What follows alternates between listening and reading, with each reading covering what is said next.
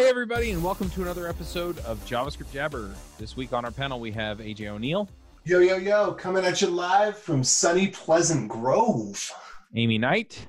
Hey, hey, from Nashville. AJ, what are you doing halfway to my house? That's where my house is now.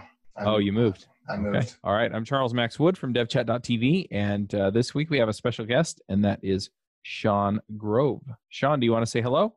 Hey, thank you for having me. Wish you could speed up your release cadence and skip the rollbacks and hotfixes? What if you could move faster, limit the blast radius of unforeseen problems, and free up individual teams to deploy as fast as they can develop? Split's feature delivery platform gives you progressive delivery superpowers like decoupling deploy from release, gradual rollouts with automatic telemetry to detect issues before they show up in operations graphs, and the ability to prove whether your features are hitting the mark using real user data, not the highest paid person's opinion. To learn more and sign up for a free trial, go to split.io.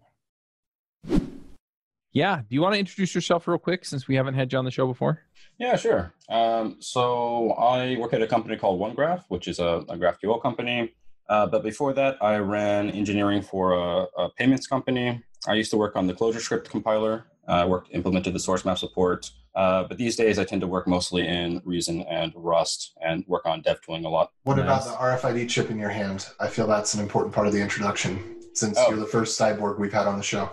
I see. Yeah, I used to have a RFID chip that I put in my hand maybe about 12 years ago because I locked my keys in my car 8 times. And I realized at some point that it was just crazy of me to think that I was going to change. You know, like how many times did I have to do it again and again? So I decided if I wasn't going to change, I had to change my environment. So I was taking a pro section course and I had a scalpel. So I was able to just cut myself open, pop it in my hand, sew it back up, installed a door popper in my car and never forgot my keys again until the RFID chip died and stopped absorbing any power about 4 years later. Oh, wow. That's hardcore. I don't know if I could ever cut myself open. It was very small. An RFID chip is about the size of a thick grain of rice. It's not too bad. Right. I guess that's true. I don't cut myself large enough to, I'll get a splinter out. I'm not going to put a grain of rice in. Well, I mean, if you keep spending money on, tow trucks to come and unlock your car, what are you going to do? I guess I'm going to cut my hand open and put rice in. You got to engineer a solution, right? Or maybe over-engineer a solution. I love it. What's interesting to me, though, is just at what point is that going to become normal? So, well, I think that there are probably better ways of doing it now, like using your phone, which would be a much better way of doing it. But 12 years ago, we didn't have NFC and whatnot on the phones. No, I guess what I'm saying, though, is that, we have some kind of biometric where, you walk up and you wave your hand to open the car door. Yeah. You're talking about doing it with a phone, but anyway. I could geek out about where this all could go. Yeah. You could tell your Amazon Echo to unlock your car. I don't know. But yeah, so we're talking about GraphQL. And do you want to just give kind of a high-level overview? We've talked about GraphQL before, so I don't want to spend too much time on what it is. I would like to talk a little bit more about the tooling and, how you folks at OneGraph, do things like the Graphical Explorer and things like that. Yeah, sure. GraphQL itself is a way of building APIs. And so it's, normally thought of as kind of like a back-end topic. But one of the strengths of GraphQL is you have like a limited ability to query for the data you want. And so what that means is a lot of the times with a REST API, for example, the back-end developers have to very, very carefully think about all of the use cases ahead of time. And if they didn't think about how you want to use an API, the product or the UI you're trying to build, then it can be really difficult to work with it. And so GraphQL gives the front-end developers much more flexibility and the data that they can pull out and how they can pull it out. But for me, the most important part of GraphQL is that by definition, every GraphQL server is introspectable, which means that a computer can ask a GraphQL server and say, hey, what data do you have available? What fields do you have? Give me their description, give me their types. And that means the kind of tooling you can build and the developer experience you can build for the front-end developers is just phenomenal. So how is that different from Swagger? So it's really similar to Swagger in that Swagger is a computer-readable description for REST APIs. The difference with Swagger, though, is Swagger is, in our experience, is actually usually best effort. So people oftentimes don't write Swagger ahead of time. They write an API and then they go back and try to add Swagger, and they almost certainly diverge at some point.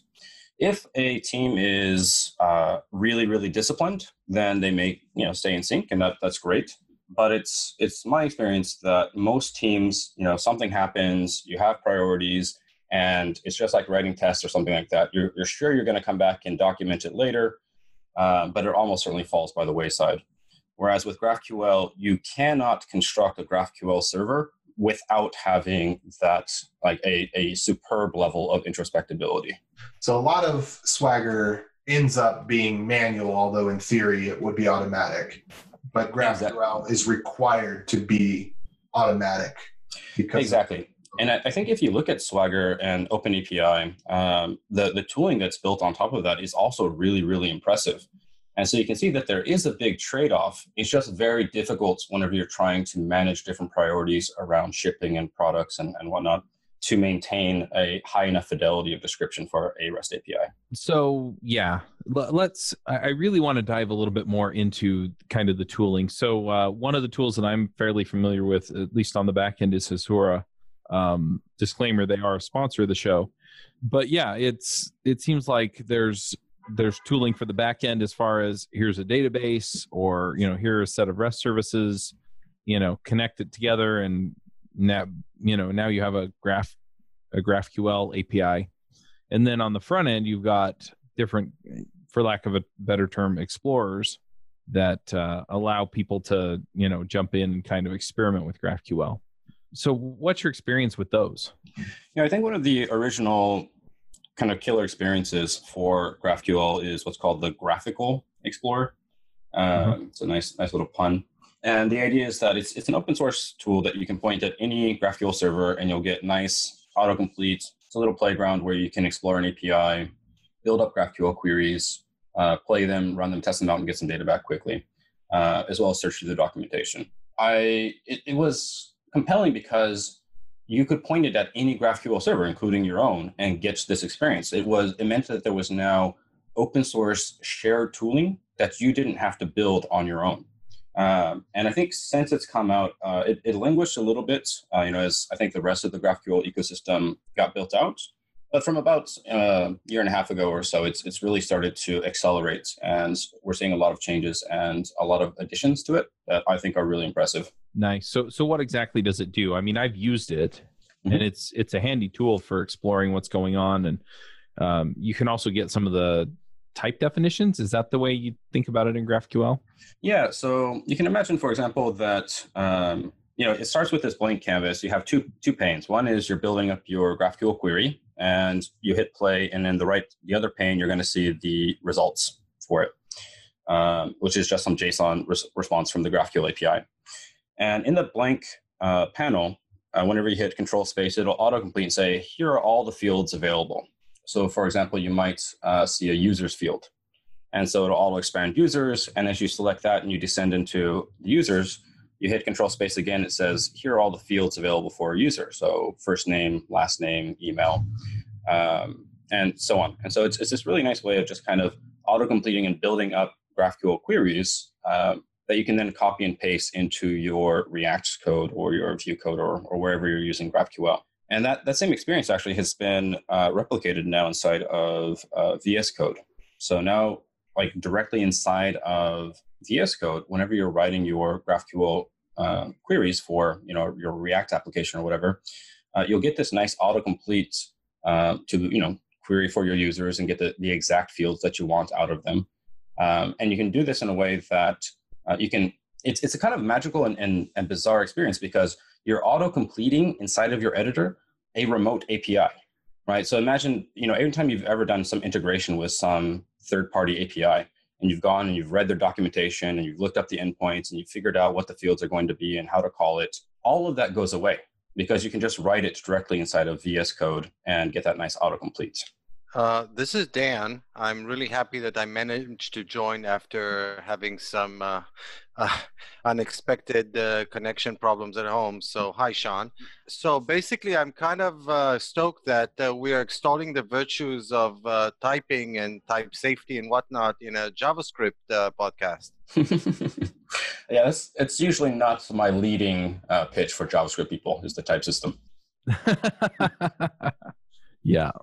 Yeah, but I do think that because of the introspectable nature where, you get that nice autocomplete and everything, but you can go even further. And so we built a little extension for the original graphical tool that we're talking about, where it gives you almost a file system view where you can literally just, you click through, you see all the fields that are available.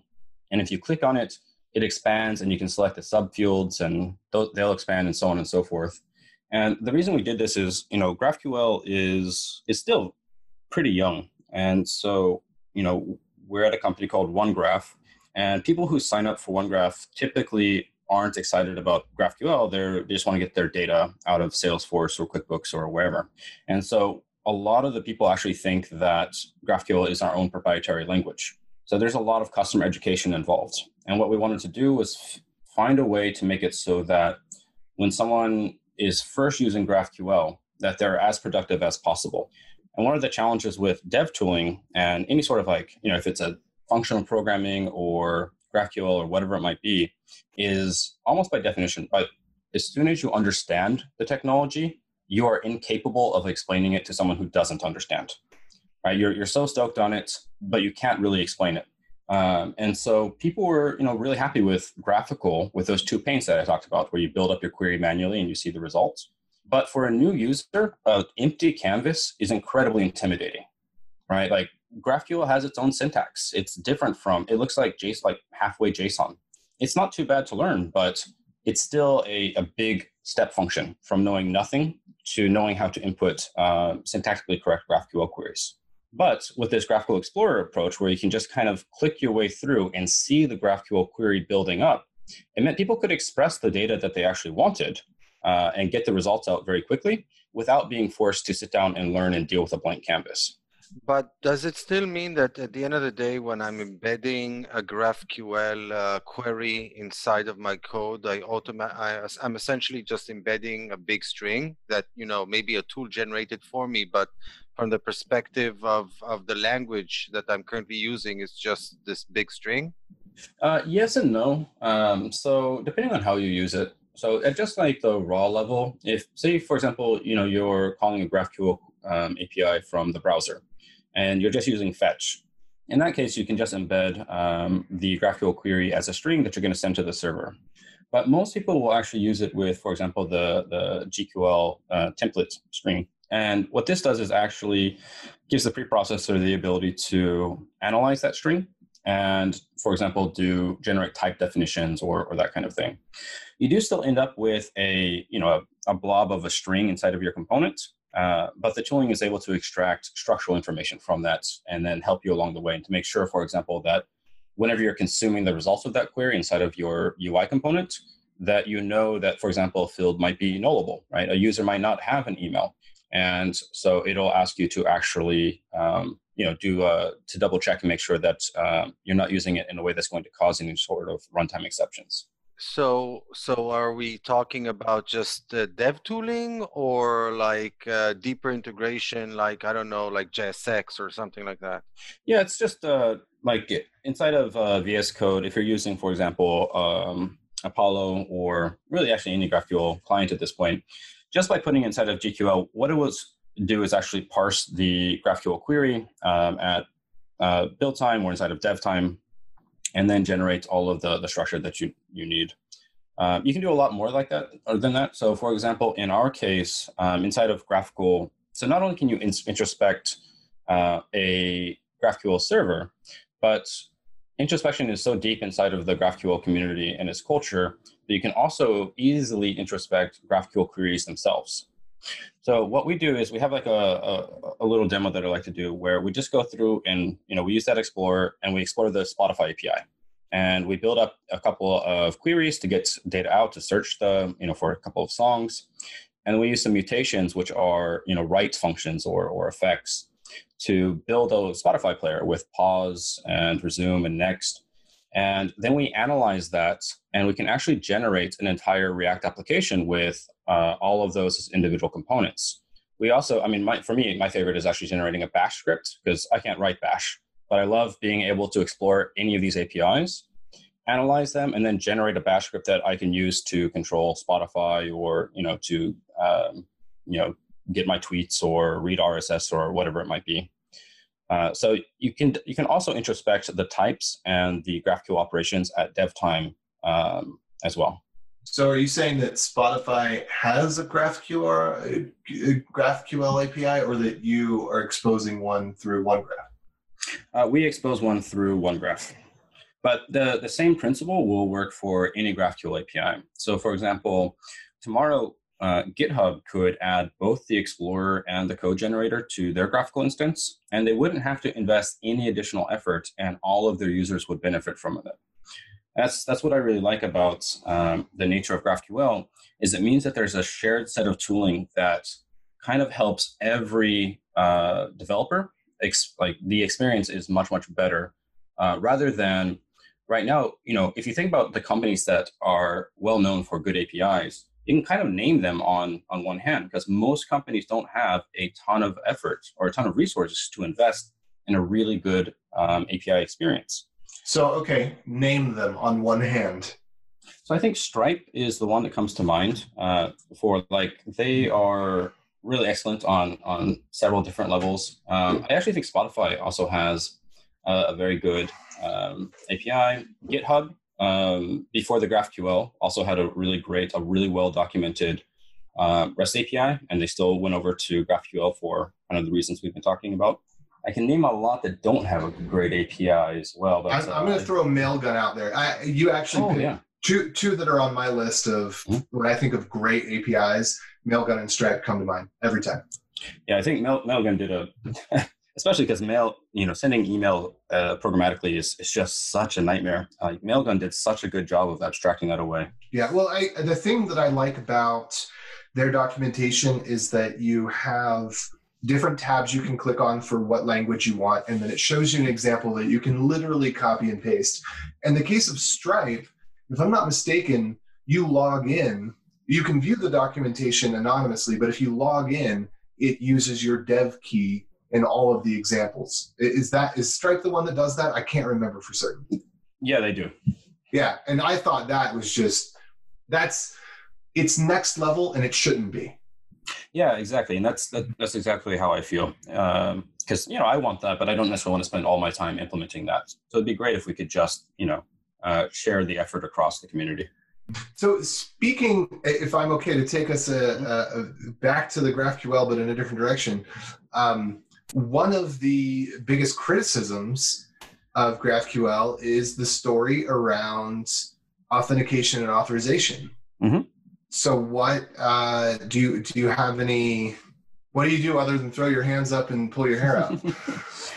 Yeah, so for me, it's great. It's great for public APIs. In terms of all that explorability you're talking about. But as soon as the API requires a login is constrained, like admins get different sets of data or edge points than users. Sorry, go on. No, I think it's a really good point. So one thing that I like about GraphQL is there is an easy way to get kind of a human readable description of a GraphQL API. So it's called the schema definition language. And so it just says something like, hey, there's an object called a user, and it has these fields that are of these types. It's a string and a non-nullable int or UUID, that kind of thing. But the other cool thing is, inside of this schema definition language, you can also add what are called directives. They're just little tags of metadata. It just looks, a little @ symbol. And what I really like about this is you can, for example, build a simple authentication or authorization mechanism where you say, this user object, turns out you can only get to it if you are @authenticated. And then you can also do things like authorization, right? Authentication is actually the easier of the two. Authentication is just, who are you? Authorization is a significantly more challenging problem because it's figuring out what are you allowed to do.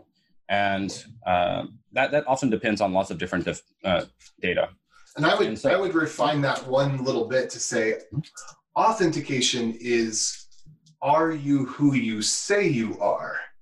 Doesn't necessarily define who you are, just that you are who you say you are, which is kind of weird. But authorization, because once you are a person, like I can say that I am John, and if I can prove that I'm John with, even if it's a pseudo identity, if I can somehow verifiably prove that I call myself John, and that when I call myself John, John is who I am, that allows you to attach an identifier. But the authorization being, how do you then give a privilege to say this person that calls themselves John, himself John, is allowed to be an administrator or such?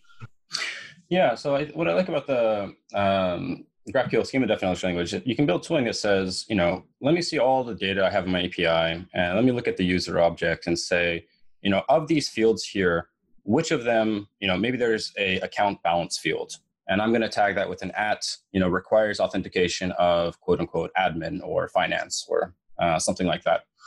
And being able to tag it with, either the roles or authentication means that you can easily summarize the rules for your API separate from the actual implementation.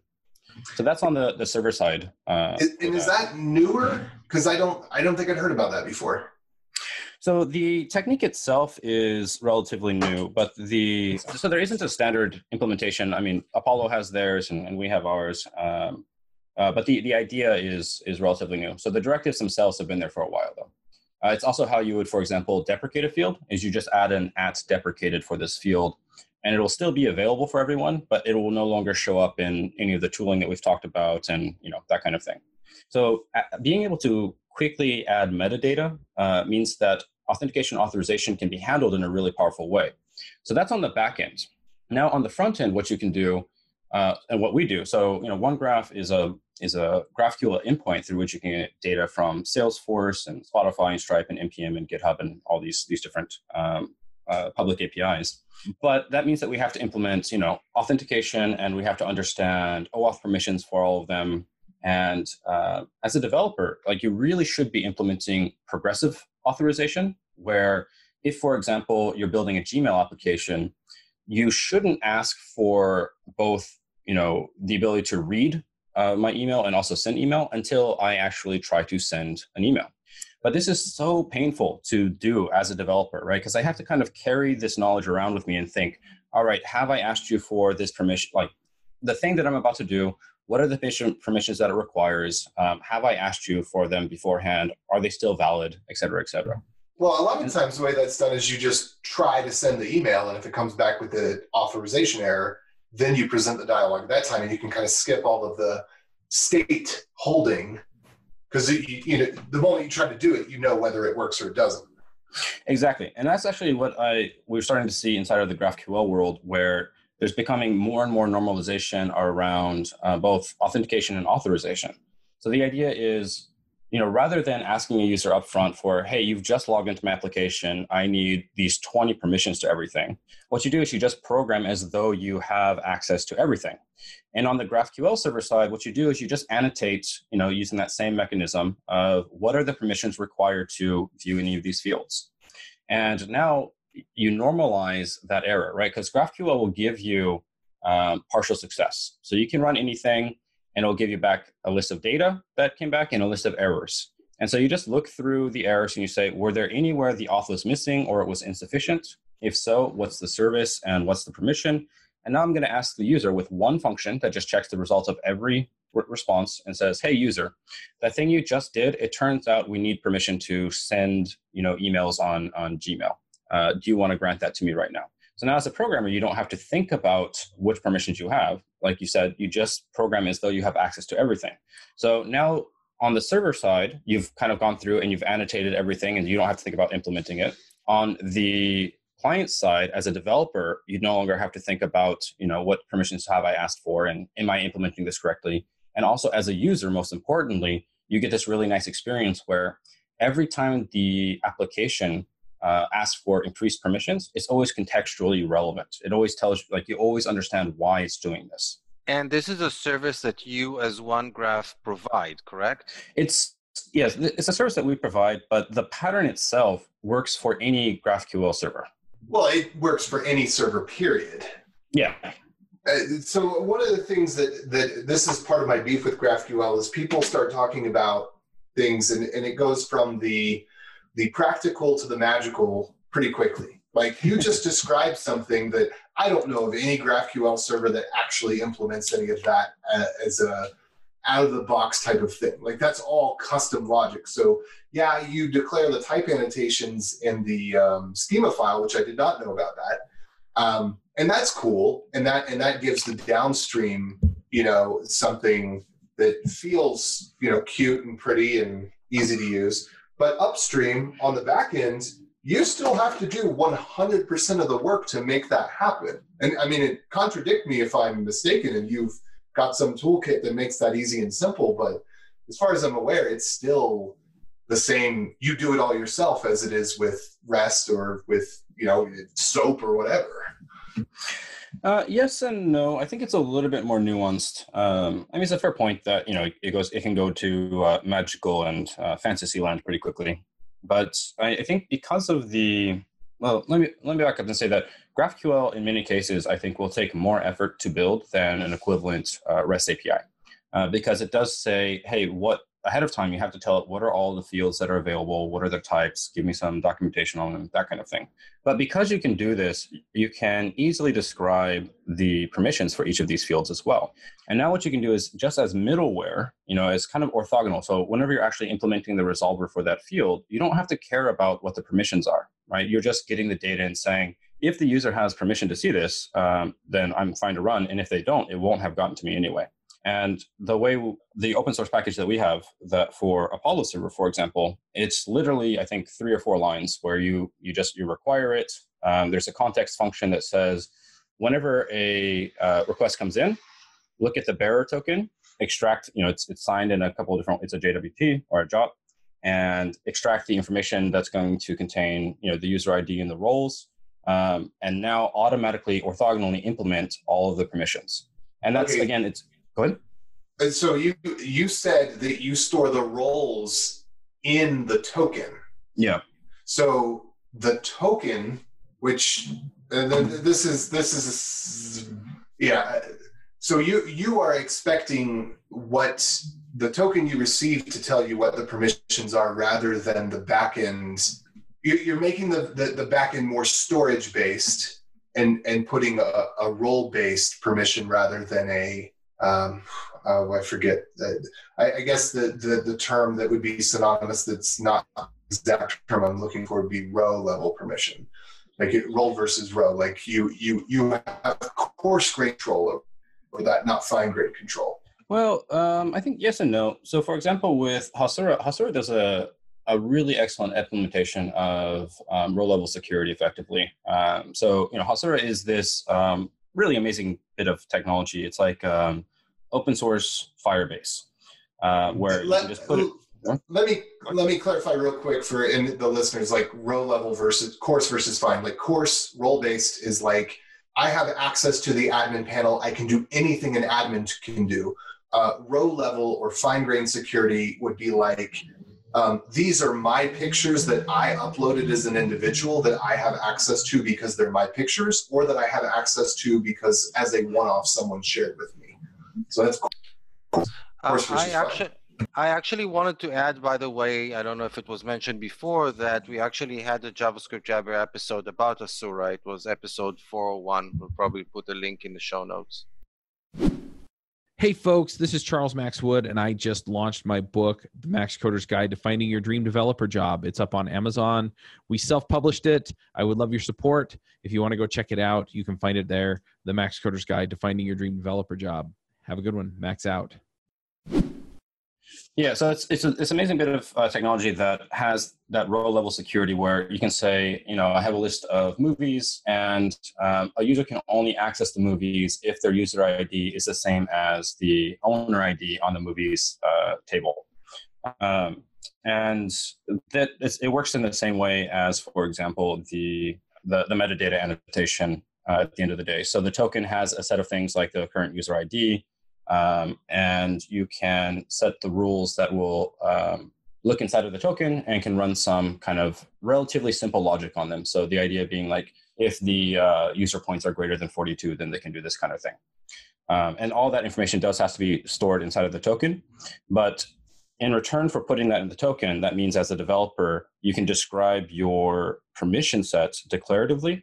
And then whenever you're implementing it, you don't have to worry about, going through, and you can do one thing at a time. You can implement a resolver, and then separately you can think about the permissions and the authentication story in and of itself. So if I wanted to get, it sounds like there's almost two endpoints that you'd have for this. One endpoint would be all data, and another endpoint would be all permissions. So if I said I want to get access to this photo, would I then exchange a token at the permission endpoint to get a permission token and then go hit the data endpoint? Or how would I get a token that lets the thing know this particular photo was shared with me, or something like that? Yeah, sure. So I think typically that happens in kind of the login process, right? So I come to your application and I log in. And during that login process, you look at my cookie and my username or whatever, you pull that out of the database, and you construct a token that is going to contain, for example, my user ID or maybe my team ID and the roles I have. And then it's going to be signed in a way that, so you're going to hand it to me and say, hey, store this. And whenever you hit my GraphQL endpoint, use this token. And that token will be signed in a way that if I try to edit it in any way, or someone else tries to edit it, then it will be invalid. And so whenever that token comes in, first you're going to verify the signature, make sure that it hasn't been tampered with. But from then on, that the data that's in there was put in there by you. And so that it has a user ID, it has the team ID, and it has the roles. And now inside of your middleware that's handling the auth, what you're doing is saying, all right, the user has asked for this field. What was the authorizations permission required for it? And if it says, well, the shared with, so this photo table, for example, has a join table with a, shared with users, and you have to have a entry in that shared with users where the photo ID and the user ID from your token are the same. And so you can describe that all in the metadata, and now you implement it once inside of the middleware, and then you just build your API. So there are kind of three separate systems now. One is you're just thinking about what's in the token and how do I construct the token. The second is how does the general declarative auth system work? And then the third is how do I actually get my data? And each of these is now handled separately and can be reused with different tooling, or across different tooling, for example. After going down this security rabbit hole so deep, can I ask you another question about a different topic? Sure. So one of the key things about OneGraph, as I understand it, is, I think you also said it explicitly, is that you take information from a lot of services and kind of join them together, so that I can correlate between data coming from different sources, correct? Mm-hmm. So, we've been talking about the type system and how key it is to actually understanding what the data is and managing the data and manipulating the data. So my question then is, how do you ensure that the type system across all these services is consistent? That a user entity, for example, in one system has essentially the same field as, let's say, a user entity in a different system. Yeah, so we don't do this in OneGraph, and that's because I used to do integrations a lot in a previous life. And at the payments company, we had to do over 100 different integrations and maintain them. And at one point, we tried to do a unified data model across all these systems, and it caused a lot of problems. Effectively, what you run into is the least common denominator problem, where every API gets dumbed down to just whatever they all have, which is maybe a name and an email. And instead, what we do is we try to make it so that it's so easy to access the data across them that unifying them is relatively easy. But it gives you the escape hatch of whenever you want to actually join or whenever you want to unify them, you can easily do that. One of the things we have been thinking about along these lines, though, is GraphQL has the concept of unions and of interfaces. And interfaces is really interesting here because you could imagine allowing a user to create, an intermediate API on top of your GraphQL API. And I'm getting hand wavy here. We haven't implemented this. This is just an idea that I've been thinking about. But what it would be is you would say, all right, I'm going to, inside some visual editor, maybe I'm going to create a new user object. And this is Sean's user. And it is an interface that has an email, a first name, a last name as required fields. Anyone who implements this interface has to implement those. And so now I can go and say, oh, well, a Stripe user, when converted into a Sean user, map the first name into here and the email into here. And same thing with Salesforce and same things with QuickBooks. But interfaces also allow you to say, individual GraphQL object types that implement it can also implement their own extended fields. And so in this case, you'd have those required fields, but maybe a Salesforce user would also have an account ID. And so you could say, well, I'm going to select Sean's user from wherever they come. I don't care about where they're coming from. And I want to have the email and the first name. But if it is a Salesforce user, I also want to have the account ID. And so that might be one way that you could start to allow users to unify a definition in a really, really quick way without running into the least common denominator problem. That sounds like something that's worth exploring in more depth, perhaps in another episode. Yeah, I think it's definitely a big challenge, and it's maybe the holy grail of integration, right? Where what you're saying is, I have my data model, and it's kind of spread out across all these different services and data storage and databases and whatnot, and being able to think about the problem in terms of my domain rather than the implementation of where the data actually lives would be very powerful. It's just it's fraught with inherent trade-offs. I have a question that seems somewhat related to this. It's probably backing up a little bit, but when you've seen people start to move over to GraphQL, like I know we've talked about this a ton in the past on the show, but I don't think we've really dug super deep into how. And when I say how, I mean there's you could go route by route, but do you think that there's value in just going route by route and doing just gets? Is it better to go route by route and do get post go all the way if your route has a need for that? I don't know, because I feel like I've seen people have pain points where in the migration path. Yeah, actually, this is one area I'm really excited about because we have a lot of internal tooling at OneGraph. We have a lot of APIs that we've brought in, and we need ways of doing a few things. One is quickly getting a definition of an API in terms of its implementation. The other is transforming that into a GraphQL API that's idiomatic and nice to use. Because if you just take your REST API and translate it over, it might not be that nice. And then the third is actually knowing when an API has changed out from underneath us. And the interesting thing here is, and part of the, to the earlier point about Swagger and opening API, is some of the partners who approached us because, they want to have the GraphQL tooling that we offer for their users. They said, oh, we have open API specs or Swagger specs. And we found that in most cases, they were actually not accurate enough to provide a stable GraphQL API. And so I think that the migration problem right now is pretty challenging. It requires a lot of effort. And for a lot of these companies, it does, yeah. For a lot of these companies, it's actually like archaeology to go and look into their APIs because, a lot of them are not as well documented as you might like. And so they have to go and figure out, what are the routes that are available? What kind of data does it take? What kind of data does it return? Which of these fields are always going to be there? Which of them are nullable? And so on and so forth. So one of the tools that we've been working on internally, and I'd like to open source it at one point, is a nice little Rust network layer.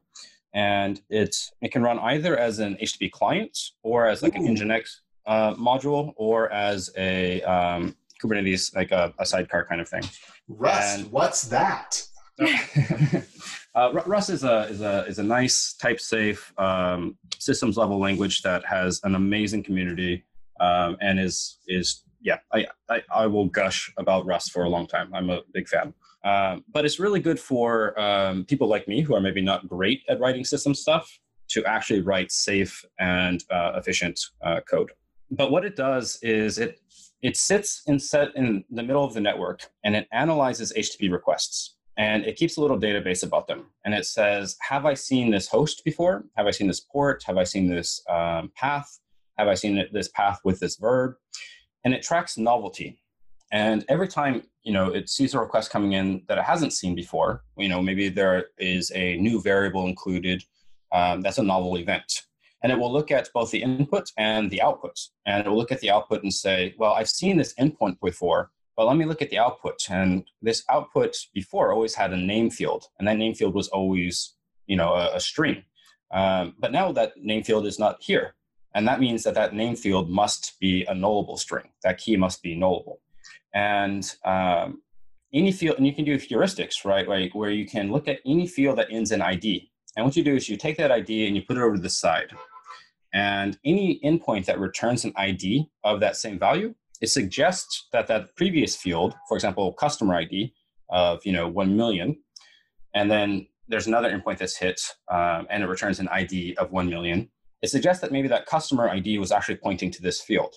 And in particular, if it's a valid UUID or a GUID, then it strongly suggests that that's a connection.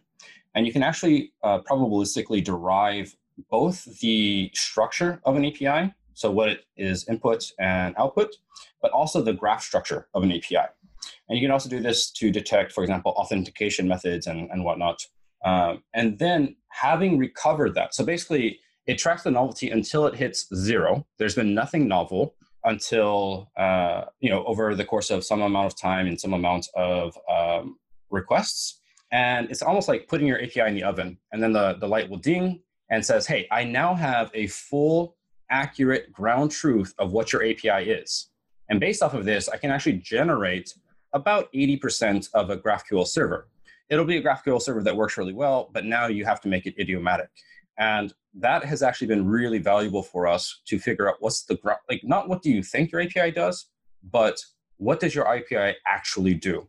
And then based off of this, it makes migration much, much faster, right? Because you can use that type definition to actually incrementally get over to GraphQL. So it seems, sorry, Amy, I just wanted to mention that it seems very reminiscent of some of the tooling that we heard in the show in the context of Swagger and the Open API. Instead of they generate a YAML file, and it seems that in this case you generate a GraphQL definition. But otherwise, It seems very similar. Yeah, except that we're doing it. Do they also do it off of the network traffic? I think that such a tool was mentioned. Obviously, the devil's in the details, and I would probably need to go and listen to that show again. But as I recall, similar tools were mentioned. Yeah, and I think that the important there is just getting the ground truth of what an API is actually doing. And then, a Swagger Open API definition or GraphQL or whatever it is just kind of falls out from that ground truth, right? I feel like yes is the only acceptable answer. So I still wanted to dig deeper into my question because, say you don't have a tool like this, because I know you had said you would like to open source this, but because I feel like from what I've heard and what I see at work, some of the biggest gains you see in GraphQL is for GET requests. And then a lot of the pain points are when you want to do mutations. So do you think there is any value if people are trying to, do this in parallel with future work and migrate that way, in not going full in CRUD and just focusing on GET requests at first? Yeah, I definitely think so. Because, not only that, but there one of the common patterns that we see is you have teams who are building a product that don't necessarily control the API, right? The API on the back end is controlled by someone else. And so those teams oftentimes end up building a GraphQL API that maps just the bits of the back end that they actually care about in a way that makes it really fast to build the UI, right? It's almost like building a custom product-based or an intermediate API that's just for them. So it's like the backend for the front end pattern, I guess. And then for every bit that they actually bring in there, they get all that nice tooling that we're talking about, right? So explorability and code generation and that kind of thing. And they can incrementally migrate over. And I think, GraphQL and React both came out of Facebook. And you can tell because they both have a strong emphasis on incremental adoption, where if you have to stop the world and rewrite everything, it's almost certainly going to be a failure, right? Whole rewrites almost never succeed. Yeah. So I really like it's how risky. incrementally adoptable. It's not only can you not advocate for the time to do it, but it's risky.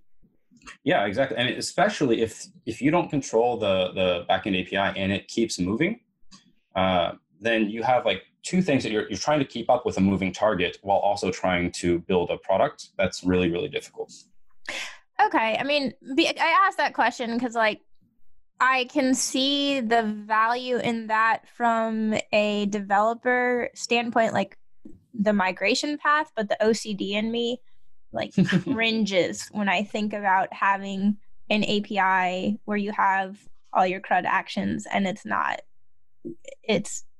using the same technology for all of them. The OCD in me just is oh my God. Well, you can just think of it as another endpoints, right? You have a bunch of little endpoints for your CRUD, and you have one for the rest of it. Wait, I'm confused. That's probably what it ends up being in any event. It's true, but I don't want to add to the mess. Yeah, fair enough. What? You've got your endpoints for your CRUD, and then your endpoints for the rest of it. If you have your endpoints for the CRUD, don't you have the rest of it? Well, sorry, for the you have all the existing REST stuff, and as you're incrementally migrating over, you can just think of the GraphQL endpoint is just one other endpoint. One other benefit that might be fun to talk about that we've been working on that I think will be good for the GraphQL community is documentation.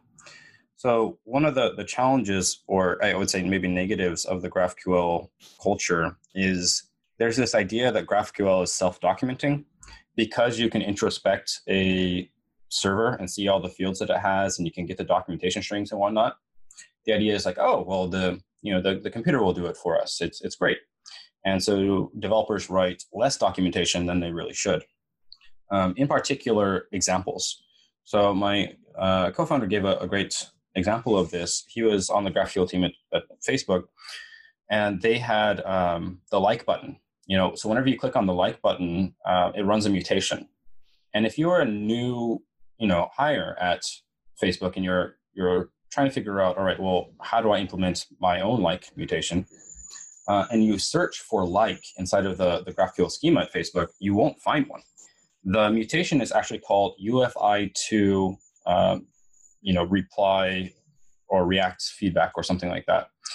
And that's because, Facebook has this, beautiful unified feedback interface or something like that.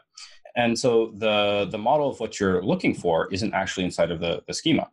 And that's where you really want to have human documentation that says, if you're a user or if you're a developer and you're trying to add a like button, this is what you're going to have to do. And you give an example of the mutation. But the problem with docs is that, there are lies, there are damn lies, and then there's API documentation, right? Documentation almost certainly, if it's written, it almost always falls out of date. It's a lot of work to keep documentation correct. And that's because documents are usually these blobs that are not, computer introspectable. And so the suggestion we've been having is that inside of, your GitHub repository that defines your API, you can write, examples in Markdown anywhere. And what it'll do is it'll read all of the Markdown files and extract any GraphQL code tag. And it will verify that every field selection and every argument inside of that example is actually valid against your current schema. And it will fail the build, every time you push, if you've removed or changed a field in a way that wasn't reflected in the documentation. So now the documentation will always be guaranteed to be a valid query. Well, and then on if top, you have continuous integration. oh yes, sorry. This is assuming that if you have some sort of build step and a nice continuous integration. Yeah, setup. but it seems to me that the biggest challenge around documentation is that while the GraphQL reflection describes the syntax, the documentation is out there to describe the semantics, I guess. Mm-hmm. But the tests that you're describing are kind of still tests only of the syntax, not of the semantics. To actually test the semantics, I would actually need something like a test suite or something like that. Well, so the idea is kind of that you have, imagine that you're reading, some markdown file that says, how to create a new user, implement a sign-up mutation. And it says something like, if you want to implement a sign-up mutation, you'll have to take care of these 3 things, and et cetera, et cetera, et cetera. And here's an example of doing that. And developers, especially me, tend to gloss over all of the documentation. And I'll come back later if I need it. But I'll kind of copy and I jump straight to the code, copy and paste it. And then I wonder why it didn't work because I didn't read any of the documentation. And so I think just, raising the bare minimum of saying, if you have some documentation that you've written, just making sure that all those examples will still function, and there won't be some error like you've misspelled first, or you've misspelled some field name inside of the query, or you've changed the field, is still really, really valuable. And then on top of that, what you can do is actually bring that inside of, for example, GraphQL.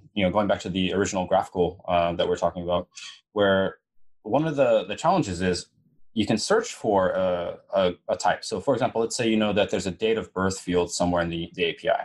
And you search and it says, here's a field.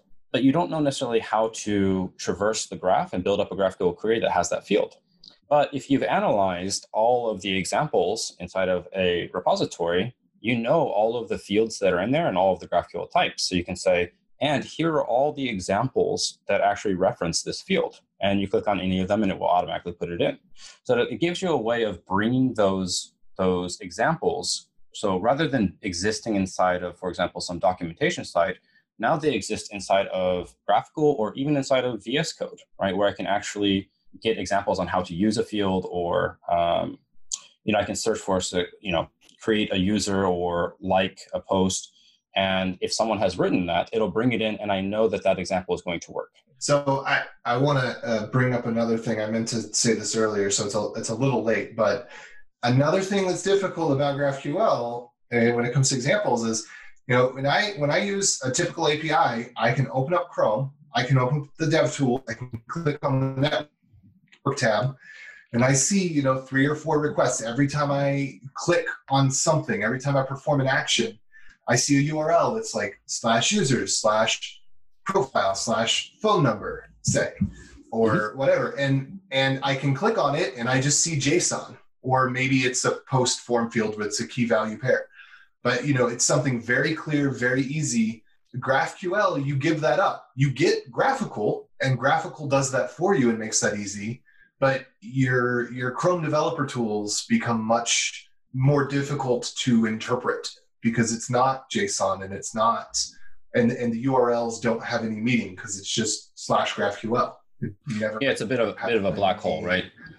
Idea what's going on. Yeah. Along those lines, you're kind of talking about like sniffing an API, right? So you're not looking at the documentation; you're just using some web application and looking at the dev tools. Yeah. So which is like how I do it 90% of the time if it's available. It's like I just click through and find out what I need to do just by clicking. Yeah, I think it's not entirely unreasonable at all. Actually, I do it with GraphQL as well. It's just not as easy to interpret. Plus, on GraphQL sites, normally there's like some, just by the nature of the site, has nothing to do with GraphQL. But usually they'll be pinging once every second, or some sort of like WebSocket type thing going on.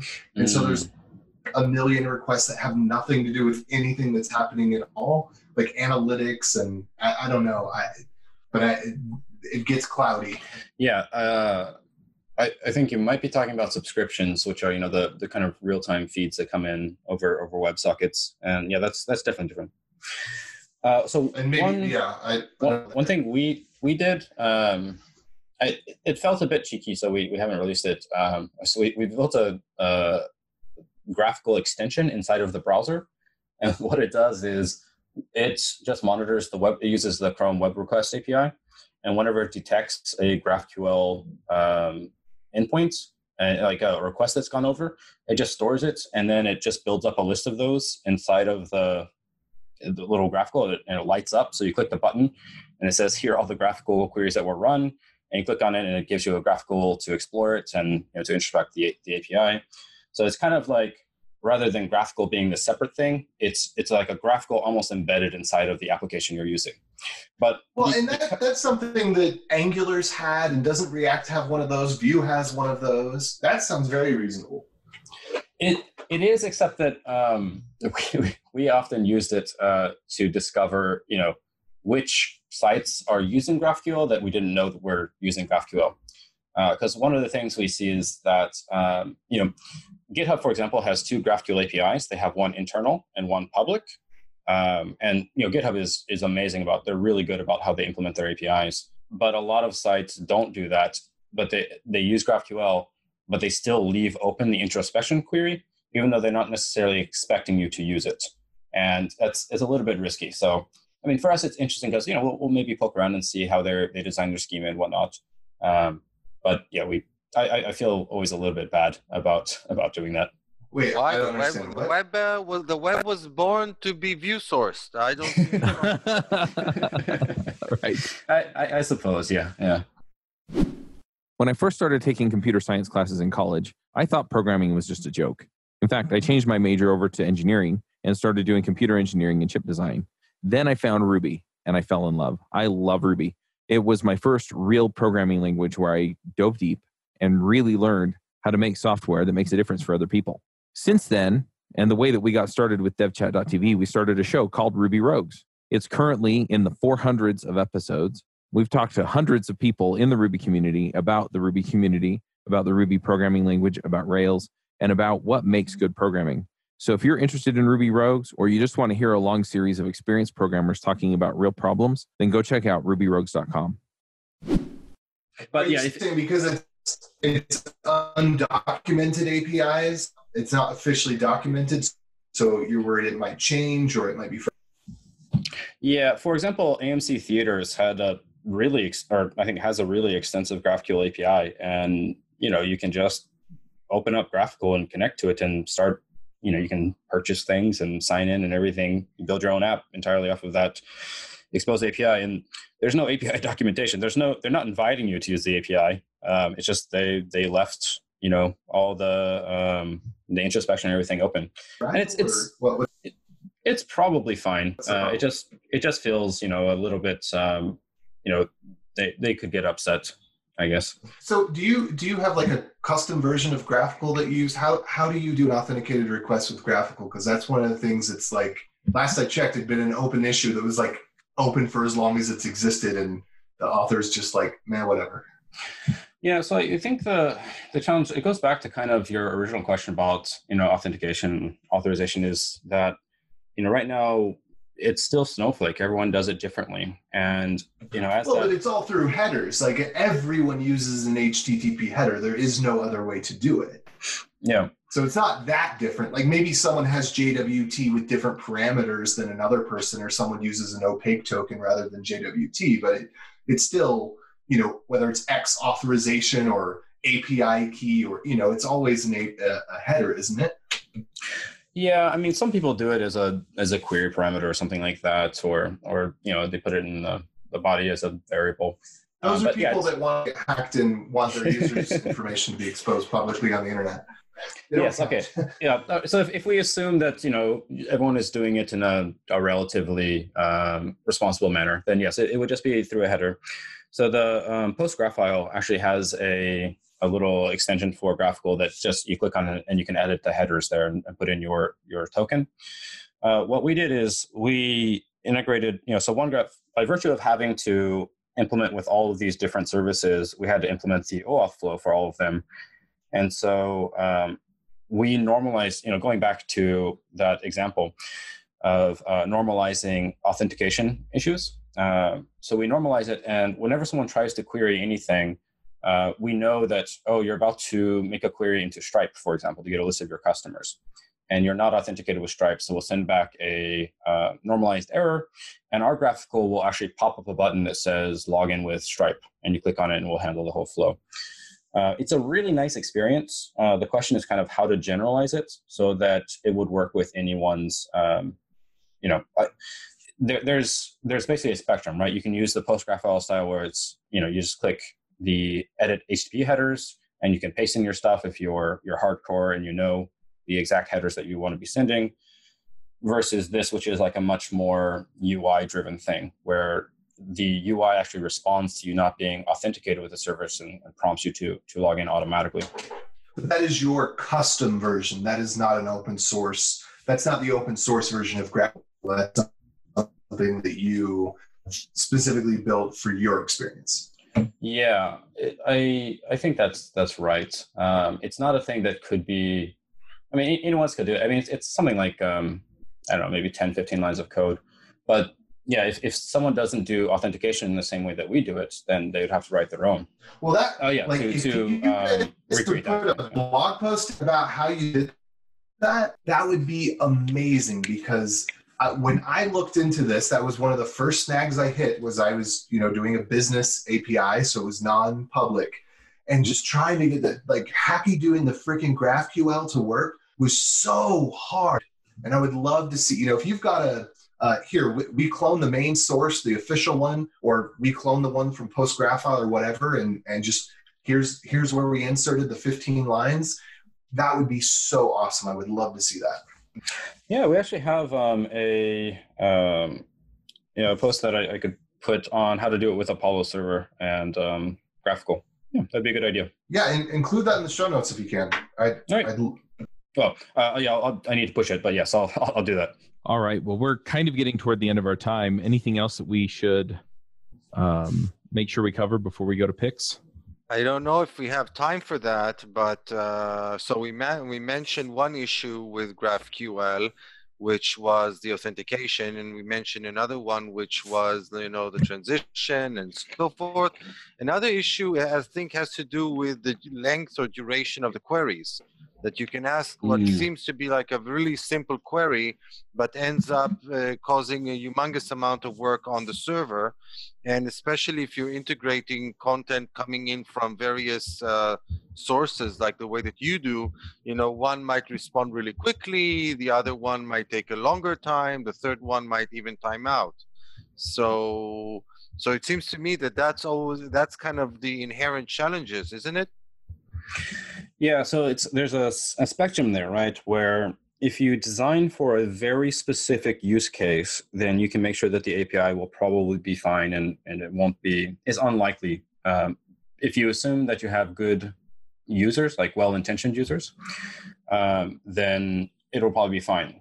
But then you limit the flexibility, right? So if you want to have an open API in a way that people can build experiences that you didn't necessarily foresee, then it's harder to embed performance inside of that.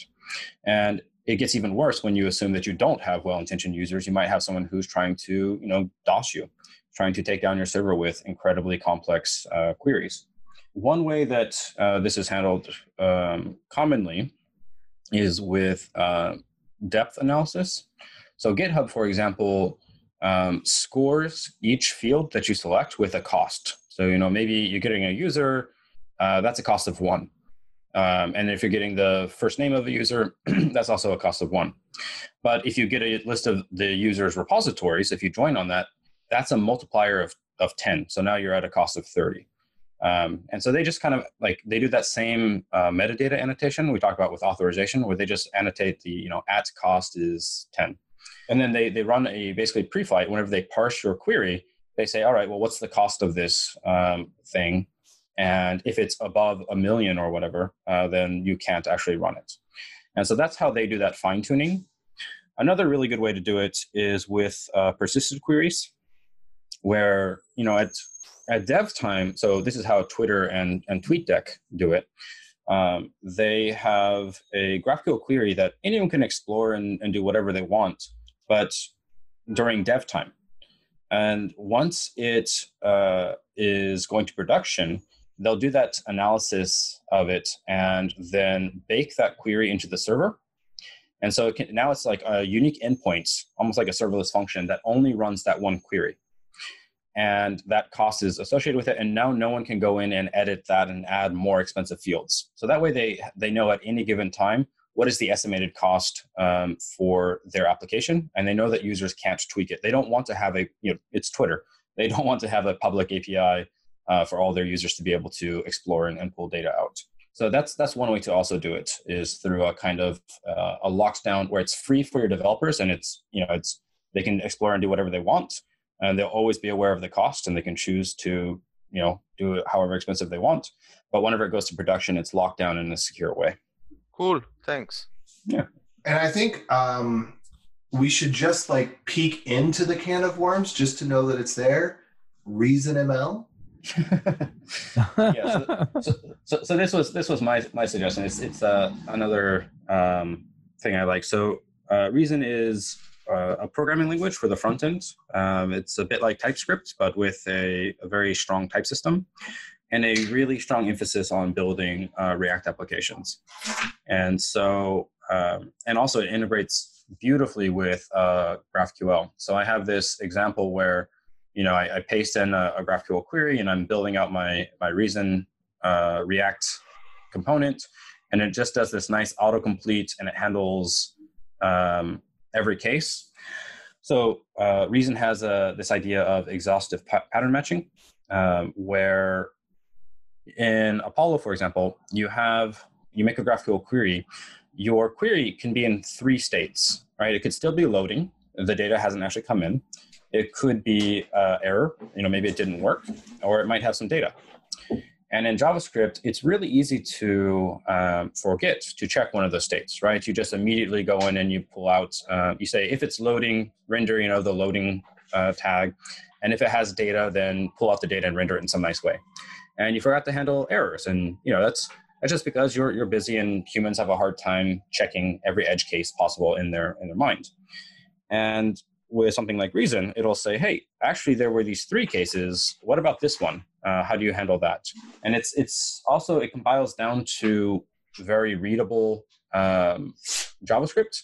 So similar to TypeScript, where just, it's JavaScript with types and it just removes them at runtime. It compiles down to very readable JavaScript. So if someone on your team is afraid of Reason or doesn't, want to get into it, they don't have to. They can still read the JavaScript and understand what's going on.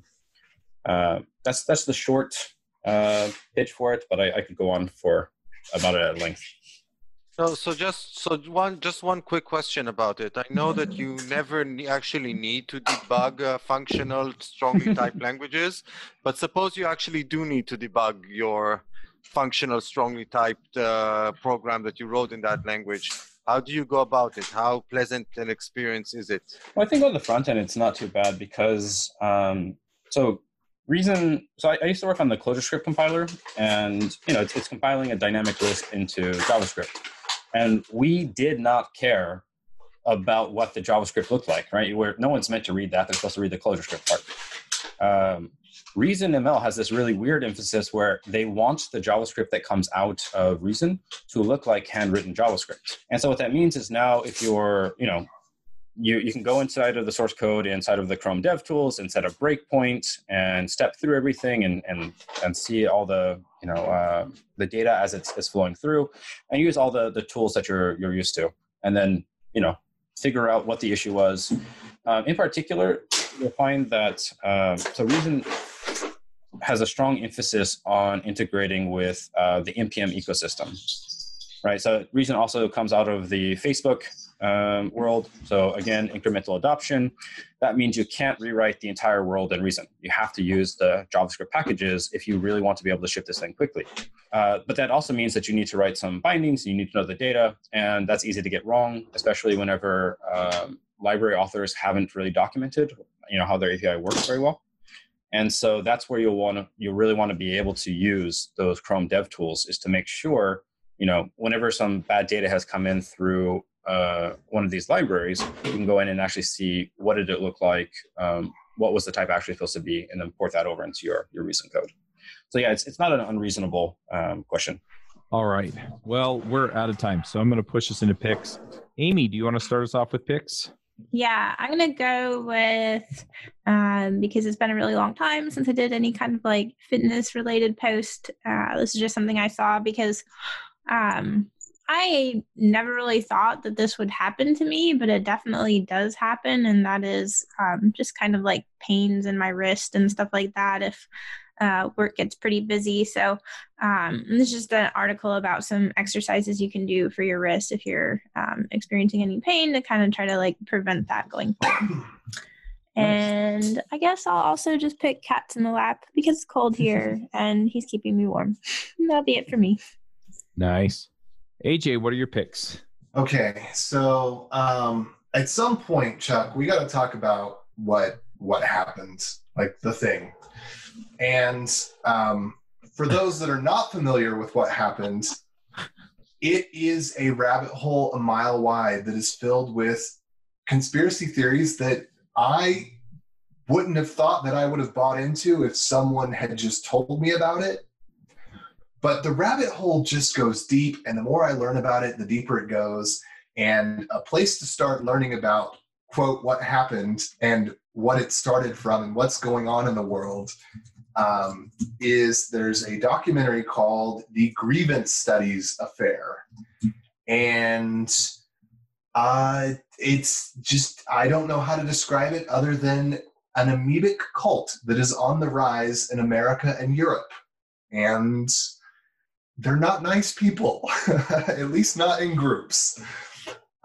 So that documentary, The Grievance Studies Affair, and there's other ones maybe I'll link to in future weeks. As far as, let's see, other more positive things to pick, one, I'm going to pick Go, because basically every problem that we talked about in this episode, Go solves all problems. It's just phenomenal. And well, that's coloring it to it. It's just incredibly pragmatic. It doesn't integrate very well with GraphQL though. The GraphQL libraries that I was forced to use with Go put a bad taste in my mouth for GraphQL. The story is much better in JavaScript, but PostGraph file was not anything to do with Go, but I remember ended up using that for some stuff, and that was pretty nice. And then I feel like I want to pick something else, probably some music, but I don't know what to pick off the top of my head. Music in general. Music's great. I'll pick music, the whole thing, all of it, except the bad stuff. All right. Dan, do you have some picks for us?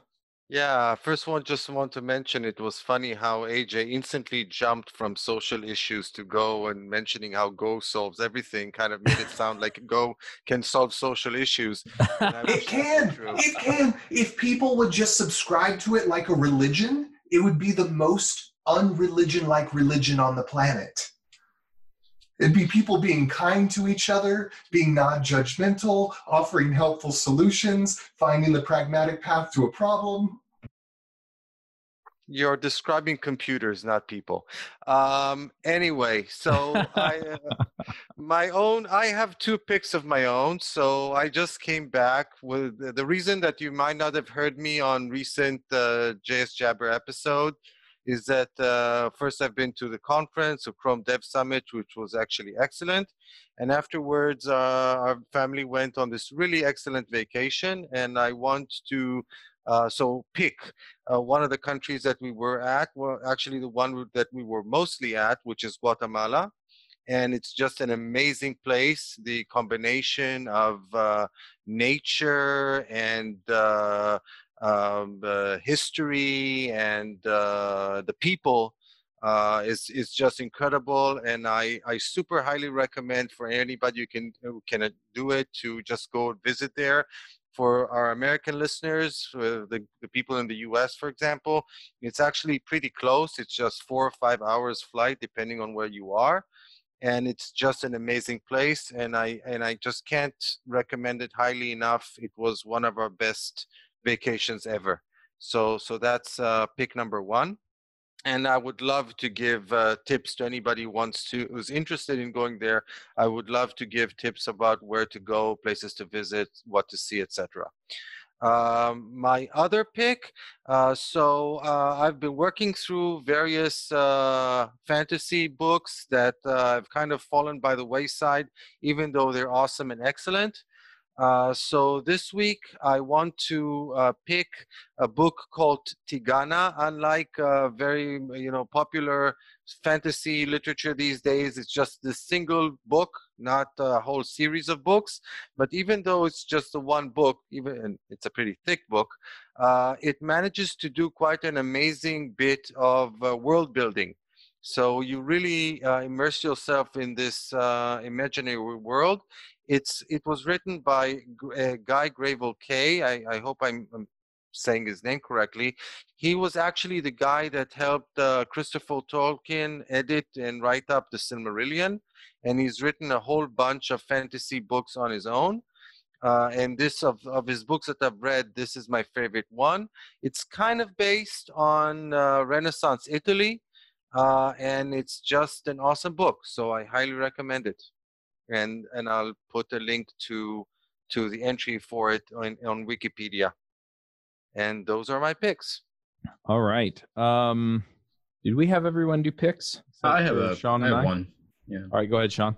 Yeah, I was out at Reactive Conf in Prague, and Yuki Lee gave a really cool talk. In particular, it's called Breaking Out of the Box. And the idea was she disliked being defined as a front-end engineer because she started to limit herself to thinking, well, if I'm a front-end engineer, I really only know React and whatnot, and maybe the back-end stuff is too difficult for me and whatnot. And so her reaction to that was to basically go crazy, and she wrote a Game Boy emulator in Rust and then compiled it down to WebAssembly to run in the browser. And the talk was about building that out.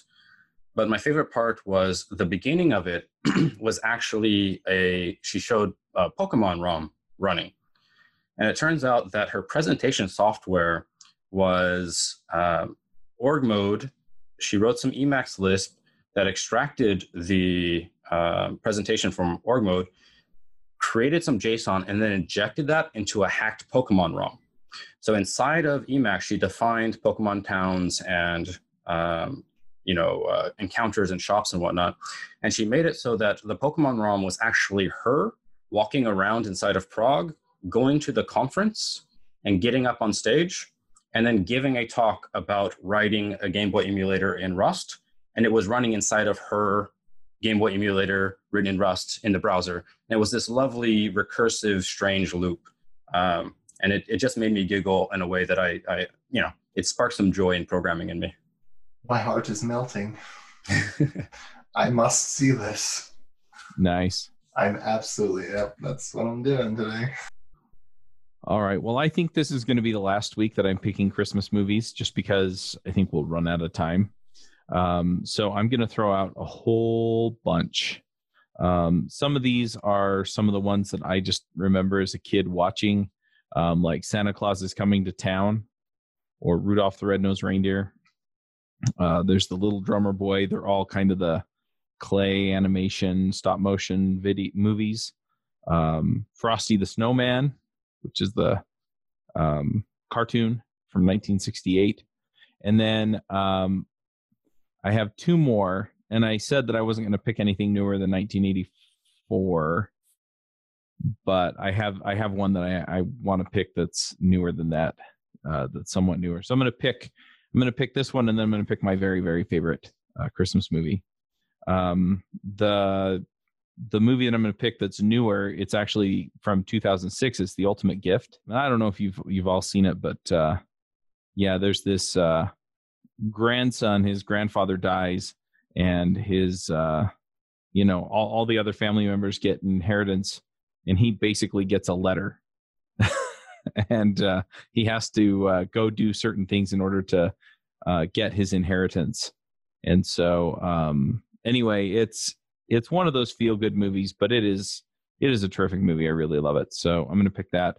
And then the last one I'm going to pick, this is my very favorite Christmas movie. I watch it a couple times every year, and that's A Christmas Story. It's just so many good one-liners. It's classic. So I watch it every year. Love it. We usually watch it on Christmas Eve while Santa's putting out presents for the kiddos. So so those are my picks. And yeah, that's pretty much all I've got there. Thanks for coming, Sean. Well, thank you for having me. This was a lot of fun. Yeah, it was fun. And I'm looking forward to, I think we're talking to you tomorrow on React Roundup. So, yep. So we'll make that happen. And then, we'll have to have you come back and talk to us about ReasonML. Yeah, happy to. All right, folks. Well, I'm going to go ahead and wrap the show up. We'll have another one next week. And in the meantime, max out. Bandwidth for this segment is provided by CacheFly, the world's fastest CDN. Deliver your content fast with CacheFly. Visit CACHEFLY.com to learn more.